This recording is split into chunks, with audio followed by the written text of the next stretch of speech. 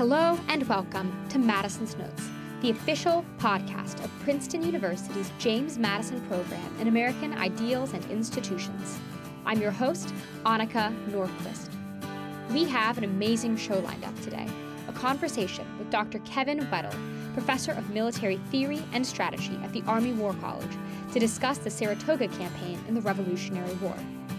Dr. Weddle graduated from the U.S. Military Academy and served over 28 years on active duty.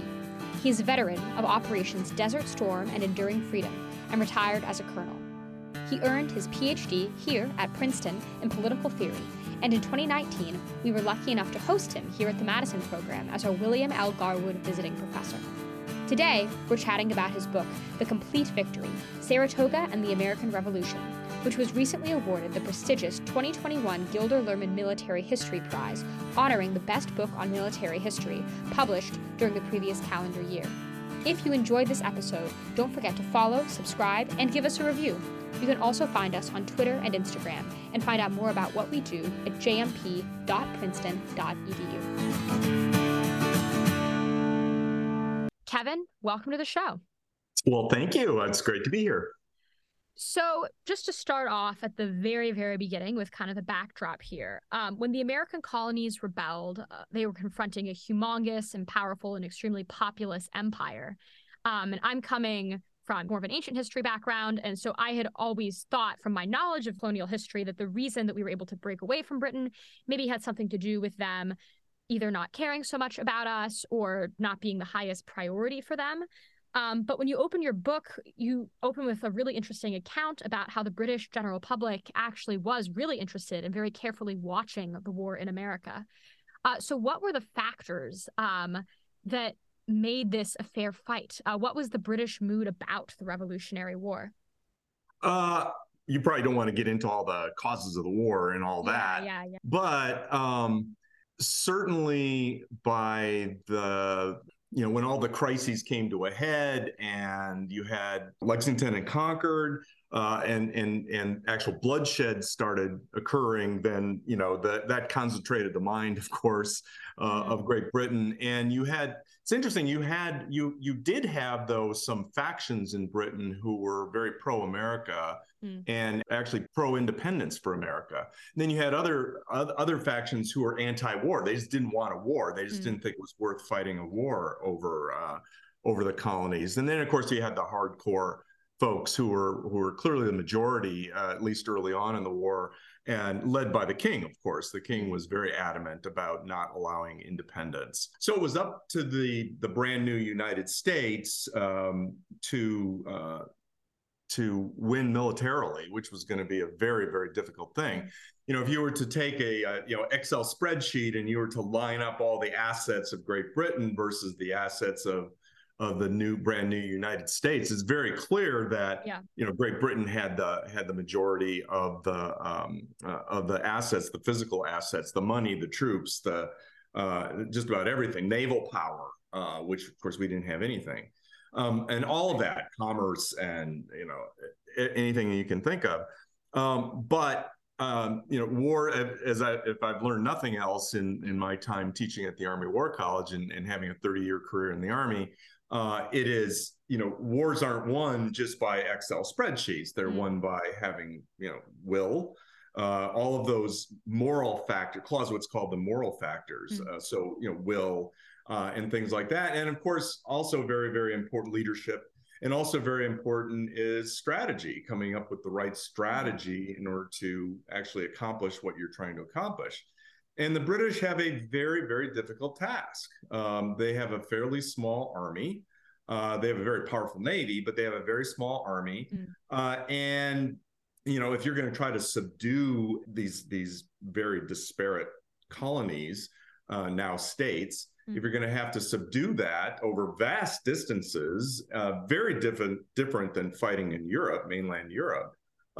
Much of that territory is wilderness. So if you're going to have to actually try to put down this rebellion, it's going to be very, very difficult militarily. And so they're faced with a very, very difficult task. For the Americans, of course, it's a different task. It's a task of fighting off these military incursions. And as Washington figures out fairly early on in the war, fighting them toe to toe is very, very difficult. And probably the way you're going to win, or the best chance for the Americans to win, is and Washington adopts this so-called modified Fabian strategy, in which he's going to maintain the army and avoid major pitched battles unless he's got an advantage. So Washington is going to pursue that strategy really for the rest of the war, from late 1776 to the rest of the war. But the Brits have a much more difficult task. And of course, I talk about that at length in the book, about how they develop their strategy and try to execute it. And so your book is focused really on one particular battle, the Battle of Saratoga. And it's a huge topic. You have a long book about it. But if we just kind of distill the bird's eye view here, looking at it both from the American and the British side, what was the strategic objective? What was the plan? And just sort of broadly, as an introduction, before we get into the details, what wound up actually happening? Right. Well, just to correct the record for a second. It's not about the Battle of Saratoga. It's the whole campaign of Saratoga. Right. So Saratoga, it's sort of a shorthand. People talk about the Battle of Saratoga, and what they're really talking about is the final two big battles of the campaign. But the campaign lasts over 5 months, and it includes 10 battles and engagements and all sorts of different military operations. So it's a very complex, multifaceted campaign. A lot of things are going on at once, which is part of the challenge of the book, is trying to hopefully keep the reader engaged and not confuse the reader very much, because so many things are happening all at once. But just very quickly, at the end of 1776, early 1777, the British realized that the strategy they had been pursuing was really not going to work, and they needed to come up with something new for 1777. And the king desperately wanted to end the war in 1777. So General John Burgoyne, who happened to be in London at the time, presented a plan, a very complex, imaginative plan, that called for basically 3 columns, 2 coming down from Canada, another one the main British army coming up from New York, up the Hudson River Valley, all of them meeting at Albany. And the idea was that they would split the colonies in half. Now the brand new states, but of course to them it's still the colonies, split the colonies in half. And what they figured was they would isolate the more rebellious New England colonies away from what they thought were the less rebellious middle colonies, southern colonies. They thought there were much more loyalist sentiment in those colonies. So they would split them in half, and then ultimately, New England would die on the vine, and all would be good. The rest of the country would certainly, the rest of the colonies would certainly come back to Mother England. So that's Burgoyne's plan. But Burgoyne wasn't the commander-in-chief. The commander-in-chief in North America is General Sir William Howe. He's sitting there in New York City, and he had a different plan. His idea was, look, the only way we're going to win this war is to defeat Washington and his army. He'd recognized Washington and his army as the center of gravity of the American Revolution. So his idea was, I'm going to take my army, my big army here in New York. I'm not going to go up the Hudson River. What I'm going to do is I'm going to go to Philadelphia, the sort of nominal capital of the rebellion, and that will force Washington to come out, defend the capital, and I can have my big decisive victory, and I will defeat Washington, I'll defeat the army, win the war. So you have these 2 competing plans, basically, and it was up to the leadership in Great Britain, the political leadership in Great Britain, mainly the King and Lord George Germain, who was Secretary of State for the colonies, the man who was really responsible for managing the war in North America. It was up to them to kind of come up with, a logical plan. Do I pick one or the 2? Do I pick Burgoyne's plan? Do I pick Howe's plan? Or do I come up with some sort of a, combined operation, a combined strategy that's fully coordinated? Unfortunately for the British, they don't do any of those things. Instead, they basically approve Burgoyne's plan. They also approve Howe's plan. And because of delays in messages going back and forth, there's all sorts of lack of coordination and misunderstandings and confusion. And basically, instead of coming up with one coherent military strategy that's going to end the war in 1777, they end up with two totally uncoordinated strategies operating almost at cross purposes. So what I argue in the book is almost everything that happens in the Saratoga campaign can be traced to this faulty British strategy that they embark on in 1777. Yeah, it's interesting because one of the questions I was going to follow up with, I mean, if this battle were like a Greek tragedy, say, like what would the point of no return have been? Right. Like what the point where the British were just the ball's rolling down the hill, you're not going to fix it.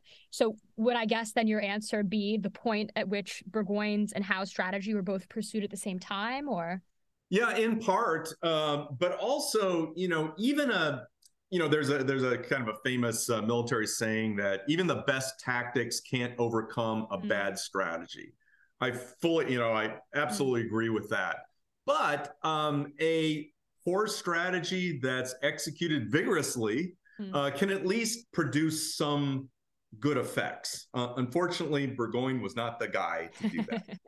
And so, his conduct of this bad strategy was pretty dismal. He starts out with a great success. He seizes Fort Ticonderoga from the Americans almost bloodlessly, just in a few days, which he thought going into the campaign that would be his toughest the toughest part of the campaign, seizing Fort Ticonderoga, which is, of course, it was called the Gibraltar of North America. It guarded the famous invasion route from Canada going south on Lake Champlain and Lake George, and then the Hudson River Valley. So it guarded the approaches to the Hudson River Valley. So anyone wanting to come down from Canada had to take Fort Ticonderoga. So he thought that would be the toughest part. He takes it just in a couple days, no problem. And then I think that feeds into his hubris and his overconfidence. And so he just kind of lollygags the rest of the campaign, moving very, very slowly. He's not aggressive at all. Very much unlike the dashing cavalryman, which is what he was. He's a career cavalry officer. And it's just, he does not do a good job. And as you said, this whole Greek tragedy thing, you see him moving farther south, deeper into America with no support whatever, having all these logistical problems. And instead of doing the logical thing, which is once you dig so deeply, it's time to cut your losses and maybe fall back and save the army. Instead, he continues and goes deeper and deeper and deeper until he's finally forced to surrender outside Saratoga. Yeah, I mean, Burgoyne is such an interesting character in your book. He is. One of the parts about him that stuck out most to me is the very, very end, where he eventually loses the battle. The campaign is a failure, and he has all these letters with just heaps and heaps of excuses, blaming basically everyone but himself. Yeah. And obviously that reflects badly on anyone. But as you point out, it's also the case that the plan he was trying to execute in the first place was extremely difficult. So I guess if we are in his shoes and we have to assign blame, how much of the loss do you think was the result of Burgoyne's original plan versus his tactics versus the instructions that he was actually given from higher command along the way? Yeah, great. All of those are great questions. I think, if you're looking at kind of the big picture, why did they lose the campaign? Why was the campaign such a problem, such a faulty thing, their strategy? You've got to blame that, I think, largely on the king and Lord Germain. Because it was their job, mainly Lord Germain's job, to coordinate these strategies, and he doesn't do it. And part of that, I think, is his total misunderstanding of what it took to campaign in North America. He's a former general. He served in the 7 Years' War on the continent. I mean, he was fighting the French on the continent of Europe. He was not in North America. He's never been in North America. He doesn't know all the challenges of fighting in North America, where the distances are immense. and the terrain is very, very difficult. There's very few towns. There's very few settlements. It's hard to live off the land, and so when he's saying things like he approves Burgoyne's plan, and then he also approves Howe's plan, and then he tells Howe, oh, by the way, once you finish up in Philadelphia, then you need to go help Burgoyne. Well, there's no way that was going to happen because of time, distance, and all those other things. So I think the blame for the overall campaign is Germain's and the king, who's an enthusiastic supporter. But the blame for the loss of the army, I think that's all on Burgoyne, because here's a senior officer. Now, this is his first independent command, which is unusual for an officer of his rank. But still, he's a senior officer. He will argue later that he had no choice. He had to continue driving toward Albany because that was in his orders. Well, a senior officer has to know that you can't be shackled to orders that were written 5.5 months before, 3,000 miles away, when circumstances will change ultimately, and they do. And as he continues farther and farther south, he runs into more and more problems. A senior officer has to, one who is operating by himself, has to make these key decisions. And one of those key decisions is, I think, especially after the Battle of Bennington, is I've got to save the army. I mean, that is job one. I can't risk this army. There are only two major field armies that the British have in North America. One is Burgoyne's and one is Howe's, and Howe ends up losing one of the two. Right. Not good. So I blame the big picture blame. I think there's a lot of blame to go around, but mainly Germain and the king. But the blame for losing that army, that's on Burgoyne. Yes.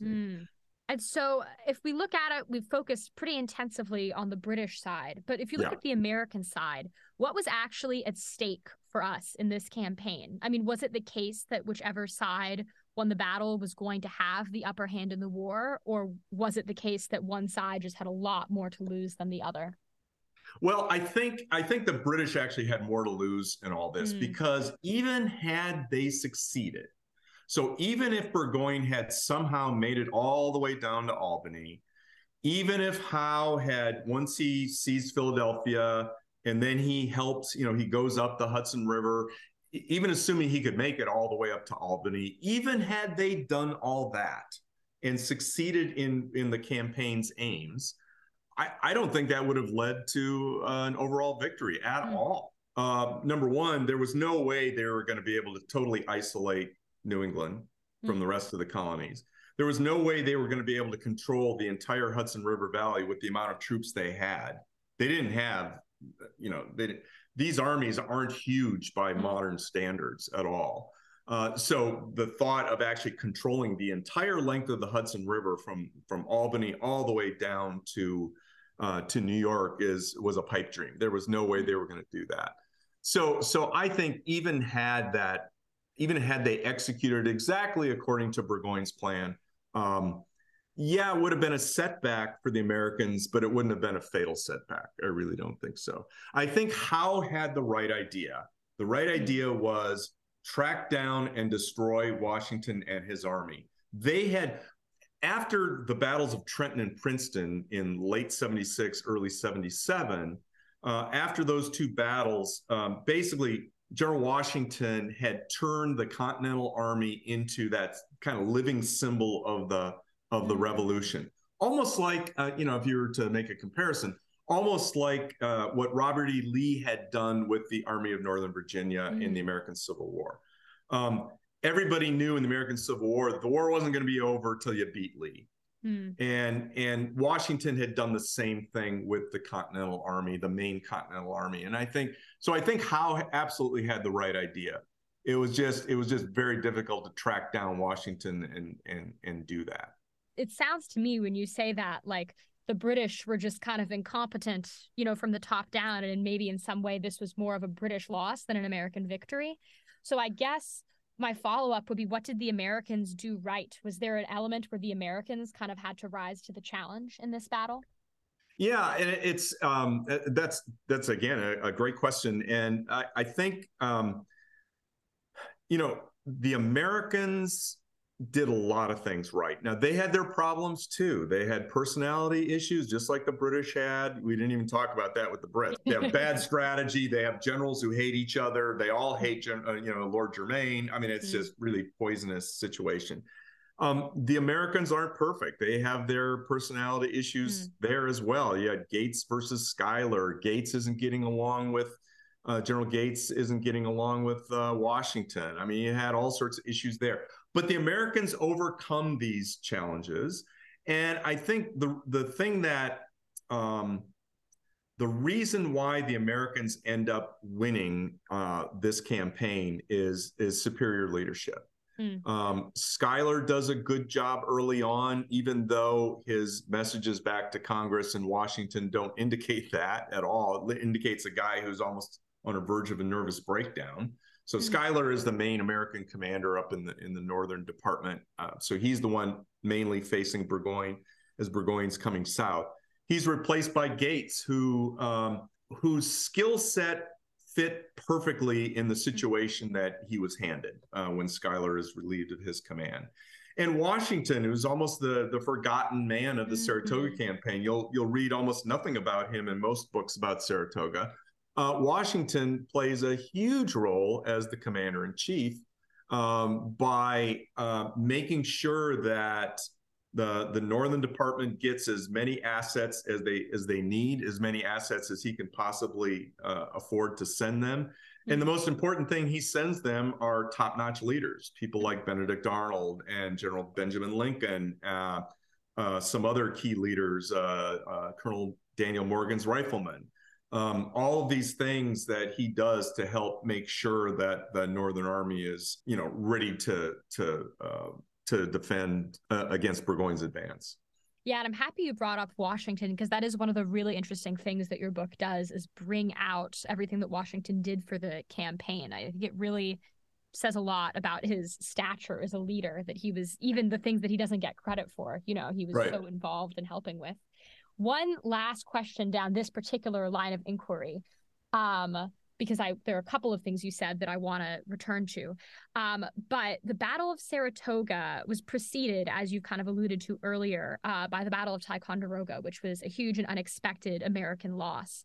And so why is it that Saratoga wound up being this turning point in the war and a huge help to the American side, but that Ticonderoga was not? Why weren't those two kind of parallel? Right. I think because most people, to include the French, which was, of course, the ones that we really desperately wanted to come into the war on our side, because I think the French recognized that the seizure of Ticonderoga, while not good, and they were it made them sit up and take notice in Paris. And it was a devastating blow to the American diplomatic team led by Benjamin Franklin in Paris when they got the news about Ticonderoga.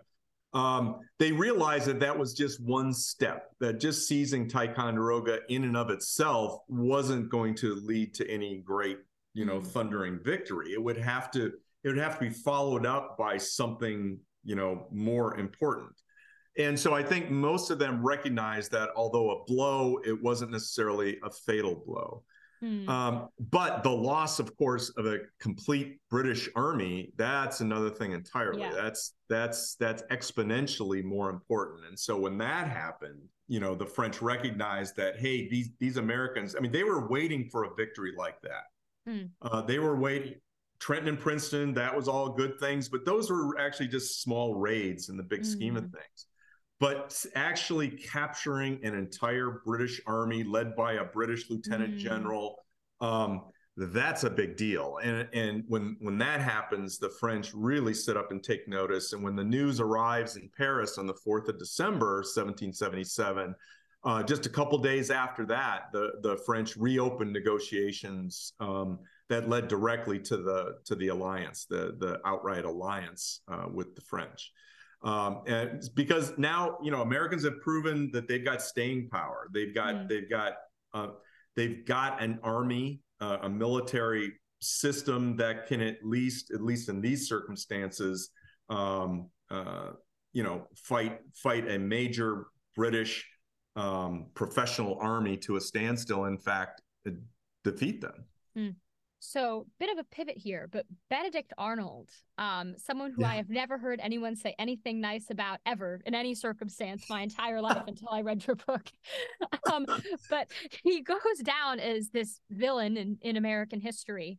Right. But it seems rightfully so. Right. But it seems that in Saratoga, or the campaign of Saratoga, he was extremely helpful and a big asset to the American side. Talk to me a little bit about his role. And is there some way that we can kind of contextualize his eventual turn? Sure. Well, remember, this happens, 2 years before his treason. So, that's still in the future.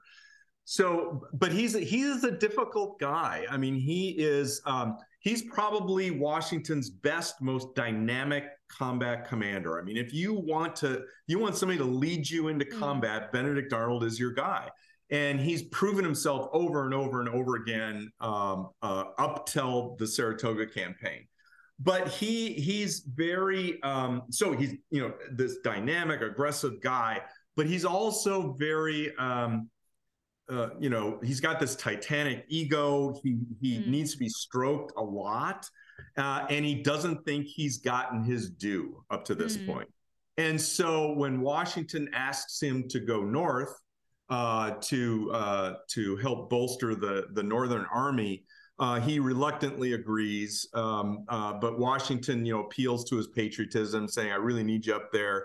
And he goes up there, and he does, as he almost always does brilliantly from the time he shows up. He provides that steel in Schuyler's backbone that he needs, and he really does a great job throughout the entire campaign. Now, when Schuyler is relieved and Gates takes over, Arnold is happy about that because Gates and Arnold had served together earlier in the war, and they had done very well. In fact, Gates had defended Arnold.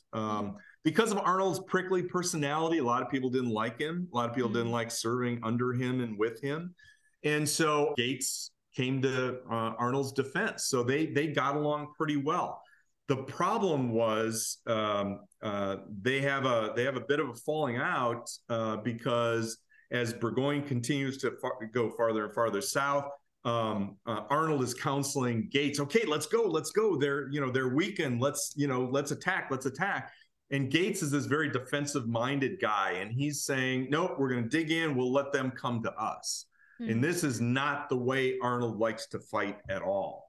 And then after the first Battle of Saratoga, the so-called Battle of Freeman's Farm that takes place on the 19th of September, when Gates writes his after-action report about the battle back to Congress, Arnold feels that his men didn't get enough credit in this report, and they have a falling out, a bitter falling out, almost a childish. Well, it is a childish falling out between these two key American generals. It started with a shouting match of obscenities at each other, and then degenerated into this war of letters. Even though their headquarters are half a mile apart, they don't speak to each other for almost 2 weeks. They just send letters back and forth that are increasingly childish and almost ridiculous. For the good of the cause, we know that they got, somehow they reconciled. And by the time the second Battle of Saratoga takes place on the 7th of October, 1777, they're working well together again. So Arnold is this very, very key guy. He stages the final main attack that basically wins the second Battle of Saratoga, personally leading men into the German fortifications where he's seriously wounded. So just really brave guy. His leg wound, but I'm sorry, this is a long, involved answer. Oh, not at all. But getting back to your original question, how does this kind of preview his later treason? He once again, after Saratoga, doesn't feel like he's gotten enough credit, even though Washington makes sure that his major general commission is backdated, so he's senior to some other generals, which was his main complaint early on. Even that doesn't mollify him at all, and he becomes probably, he's also laid up for many, many months because of his really serious leg wound that he suffers in the Second Battle of Saratoga. And I think he just gets bitter and bitter and bitter and more bitter. Again, doesn't feel like he's gotten enough credit, even though Washington is he's one of Washington's favorites. But he doesn't feel like he's gotten enough credit. And I think this bitterness just increases and increases. He also remarries a young woman who has some British connections, and that's going to, I think, feed into this too. And I think she fed into the bitterness that he felt about not getting enough credit, and that's all gonna ultimately end up with his treason, where he tries to basically sell West Point to General Howe, or it'll be actually General Clinton by that time. Interesting. And so, to pick on another slightly, controversial or thorny topic, I was really interested in the way that your book discussed Native American involvement. So just to start off there, what was their strategic role? Yeah, they play a large role. Most Native American tribes were allied with the British. Both sides court them extensively in the war, trying to get them to if not go over on their respective sides, but at least be neutral.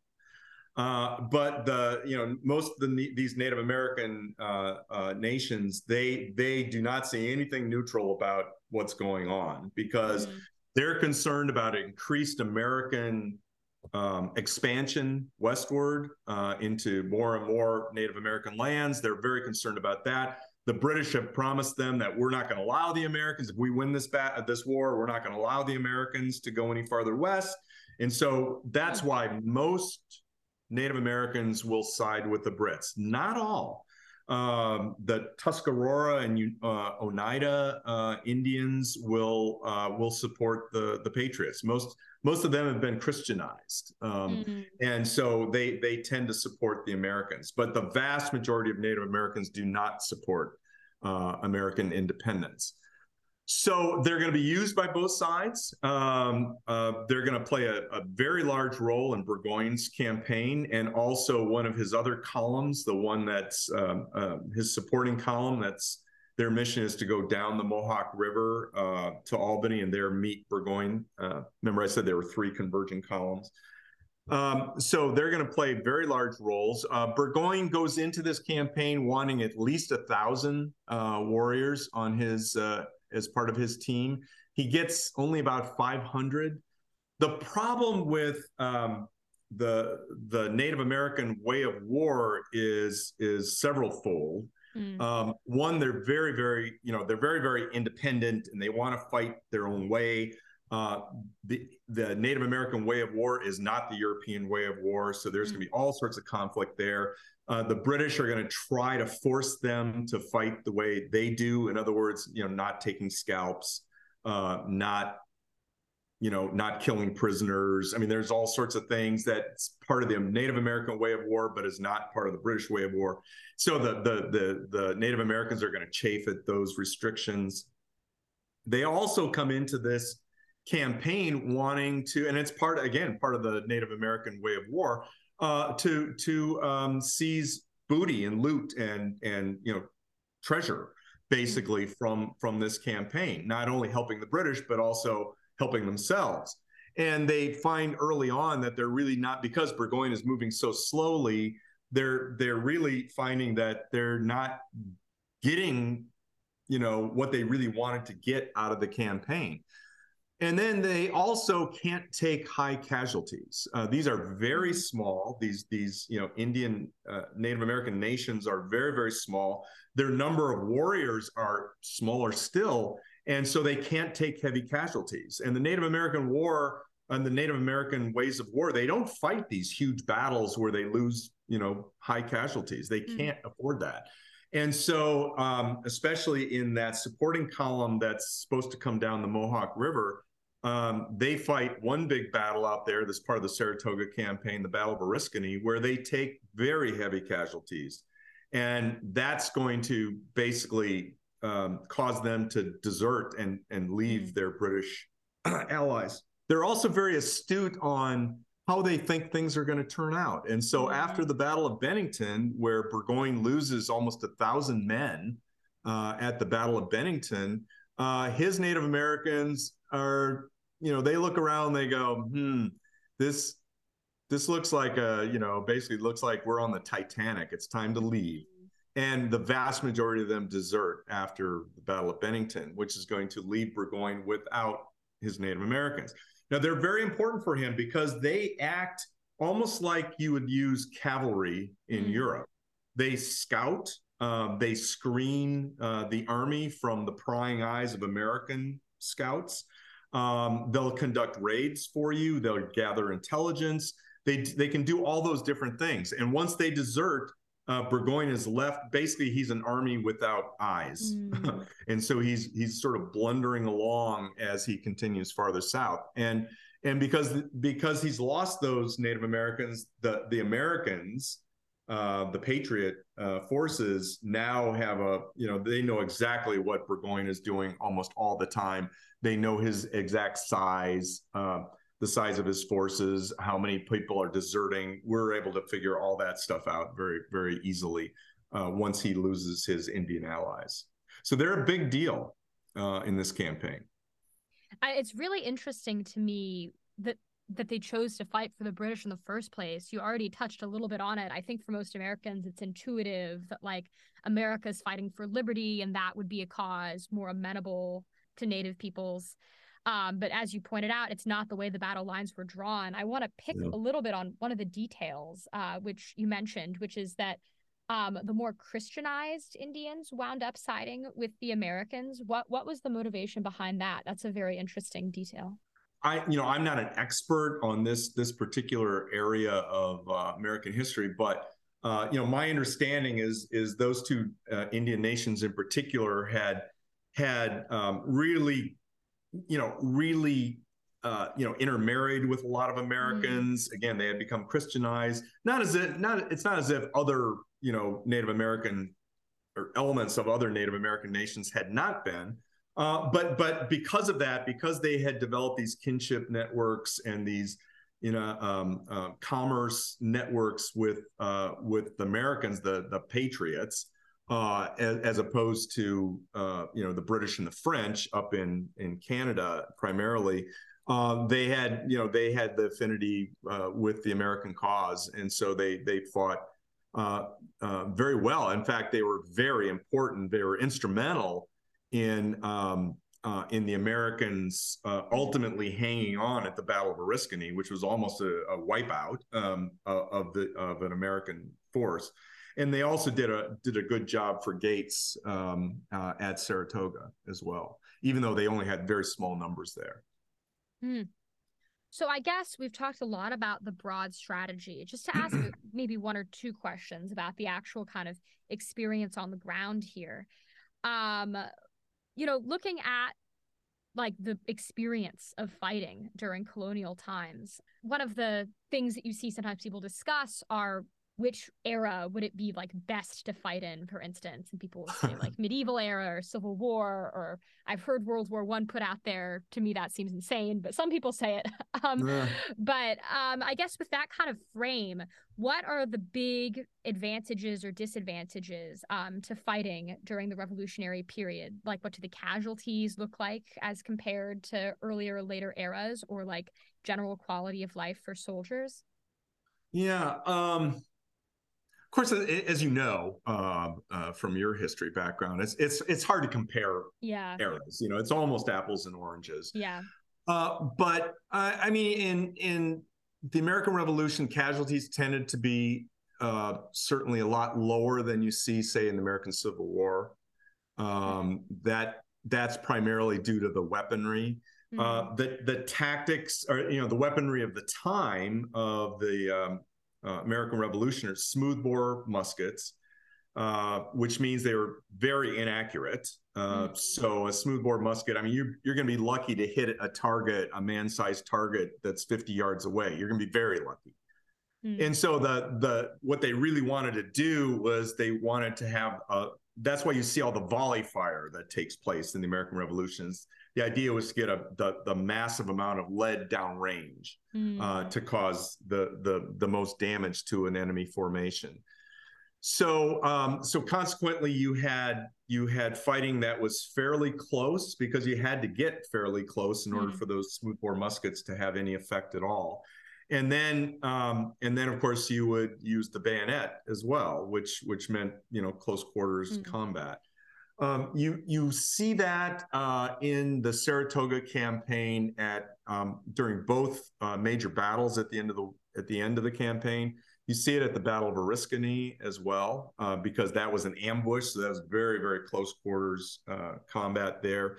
It's very horrific. I mean, that was a horrific battle, which was often hand to hand, and no quarter given during that absolutely horrific battle.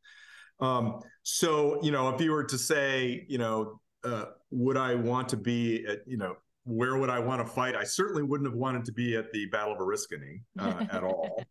And the other battles of Saratoga, they were, again, they could be very close quarter. They could be very nasty combat. And of course, if you get hit by, these big lead, musket balls, even though they're not traveling at super high, velocity, they do incredible amounts of damage. And then with the medical support as it was at the time, they were just horrific. One of the probably the best British general during the Saratoga campaign, Brigadier General Simon Fraser, who was sort of their Benedict Arnold in that he was, very dynamic. The troops loved him. He was a lead from the front kind of guy. He's struck in the abdomen by a musket ball in the Second Battle of Saratoga and dies in horrible agony the next day. I mean, here's a guy who, modern medical techniques, he would have certainly survived his wounds, but yet, they lose this really outstanding general the next day. So, the soldiers, I think, again, you can't, it's hard to compare. It's bad in any fighting is bad no matter what. It's horrific no matter what, especially infantry combat is horrible. But these soldiers, it's interesting. It was hard on them, especially this particular summer, the summer of 1777. It was hot, it was very humid, and it was very rainy. And so by the time these poor British soldiers, we think of them as these are regulars, these are, these very professional sorts of guys. By the time they get to Saratoga, their tents are literally rotting away because of what they've gone through over the course of, and their uniforms are as well. I mean, these are guys who are exhausted. They talk about, you read the accounts of these soldiers and they talk about the swarms of insects. I mean, these are things they didn't see in Europe. They didn't experience that in Europe. And here in, I don't know if you've ever taken a vacation in, upstate New York in the summertime, and the black flies and the mosquitoes, and that's what these guys were going through. And they had no, mosquito netting and off, and things, mosquito repellent and things like that. And that's what they were dealing with. So the life of a soldier is hard, and both sides, both sides experienced the same conditions, the same weather conditions, the same, they had essentially the same weaponry for the most part, although the British had a great advantage in artillery, but that's really about it. So it's the life of a soldier is very hard. It always is. It always has been, and it probably always will be. Anyone who's ever taken even a tour of, I'm from the DC area, a tour of Mount Vernon in the summer, it's just amazing that anyone could even live even live in this area, let alone fight in it, just with the heat and the mosquitoes. And Yeah. it's just not a hospitable climate. No, and the Europeans were, some of the senior officers had served in the French and Indian War, but the rank and file had never seen anything like this in America, and especially again upstate New York. Going through the lake country up there with Lake Champlain and Lake George and all the water everywhere, which of course breeds mosquitoes. And I mean, it's just, they were, it was hard on these guys, really hard. So if we skip ahead a little bit, skip to kind of the end of the campaign, the Americans win the battle, and the British surrender. I guess if you could give me like a quick overview for our listeners of what the significance was. Did this battle lead directly to us winning the war? I think, the way I look at it, it was a necessary but not sufficient action to win the war.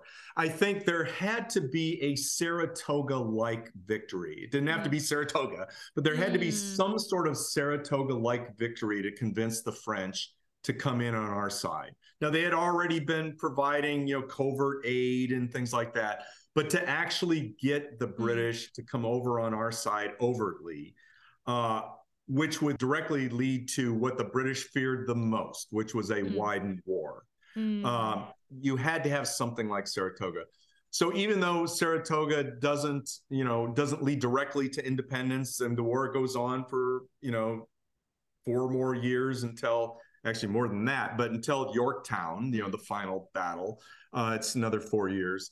So, but it was absolutely critical because we had to get the French in on our side. We had to widen the war. And in fact, once the French do come in on our side, and on the 6th of February, 1778, they signed the Treaty of Amity and Commerce and the Treaty of Alliance. The British almost immediately declare war on them after that. And now you've basically got a world war, because now the Brits, instead of just fighting in North America, now you've got to protect your possessions in the West Indies, in the East Indies, in the Mediterranean. You have to worry now about homeland security, because there's nothing that says the French can't try to invade Britain. So you have to at least watch out for that. So you have to have assets that are taking care of that. Now the Royal Navy, they don't just have to worry about North America. They have now worldwide responsibilities that they're going to have to deal with. So all of a sudden, almost at a stroke of a pen, on the 6th of February, 1778, you've got a world war on your hands if you're Great Britain. And now the war in America almost becomes a secondary theater. Even though they still want to try to win it and all that. But now they've got other places that they have to put their very limited assets. They have to, devote their limited assets to all these other different things that they have to worry about. Now they didn't have to worry about before. And, 2 years later, Spain comes in on our side as well.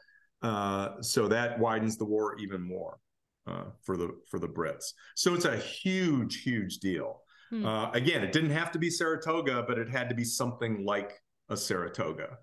And I think just a pitched battle where we sort of could say we won wouldn't have done it. It had to be a big deal, like capturing an entire British army.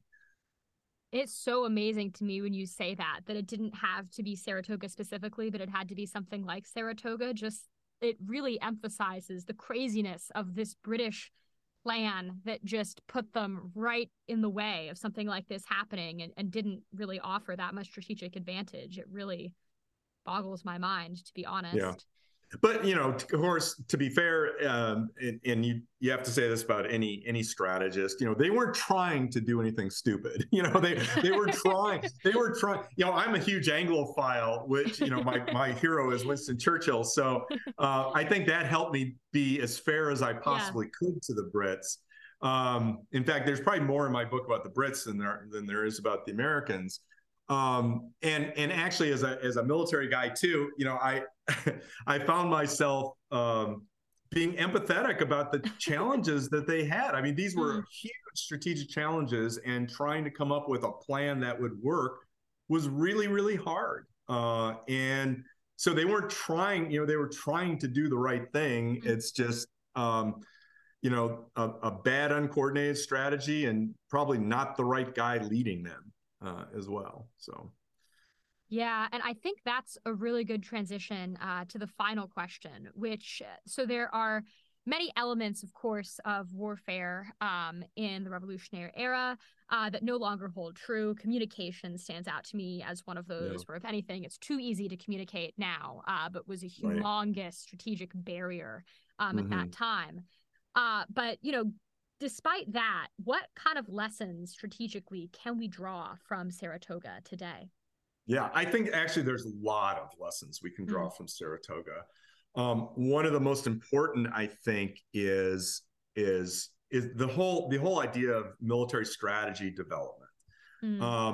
It's very, very hard. The definition of strategy is the calculated application of ways and means to achieve a military or political objective. That sounds so easy, but if it was easy, we'd be a lot better at it, and we're not very good at it. And so, I think, strategy is very hard. You have to make sure when you're developing your strategy that, and we do this today, we make mistakes about it today, is that it's fully coordinated, everybody understands it, and it's leading to, it's leading to something that makes sense, right? It's leading to something that is going to lead to victory, if not victory itself. It's got to lead toward a clearly defined, decisive objective. This they didn't do. The other thing you have to do is make sure that when you're developing your strategy and you come up with assumptions about your strategy, which is fine, there's nothing wrong with basing part of your strategy on assumptions, because nobody has perfect knowledge, right? And certainly Burgoyne and Germain and Howe didn't have perfect knowledge. And so their strategies are always going to have some assumptions. And Burgoyne had assumptions. One of his assumptions was that he was going to get 1,000 Indians to support him. He didn't get 1,000 Indians. He thought that once he seized Ticonderoga and went deeper into New York, that loyalists in droves would come out to support the army. Hundreds and hundreds and hundreds of loyalists would come out and support him. That didn't happen. Probably not a bad assumption, but it didn't happen. Another assumption he had was he left Canada not having enough logistics support. He did that knowingly, thinking that those loyalists would provide the difference, that his shortages. None of those things came true.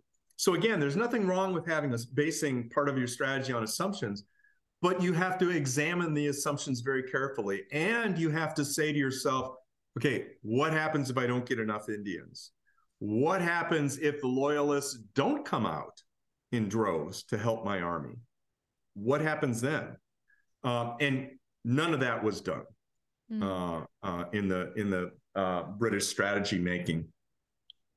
They, a lot of their decisions were made on assuming that good things will happen once we get to Albany, things like that. That's not very good. And it's not to say that we're much better. We thought, I go back to the Iraq War. We thought that, as soon as we take Baghdad, good things will happen. Well, no, we took Baghdad really easily, and then bad things happened after we took Baghdad. Just things like this. So I think the biggest lesson we can learn from the Saratoga campaign is this whole strategy and doing it right, and putting the brain cells against strategy, and not just making a lot of wild assumptions and not examining them. And the other thing I think is the importance of leadership, and especially you probably noticed since you read the book that the two big threads I think that I tried to run through the book are strategy and leadership.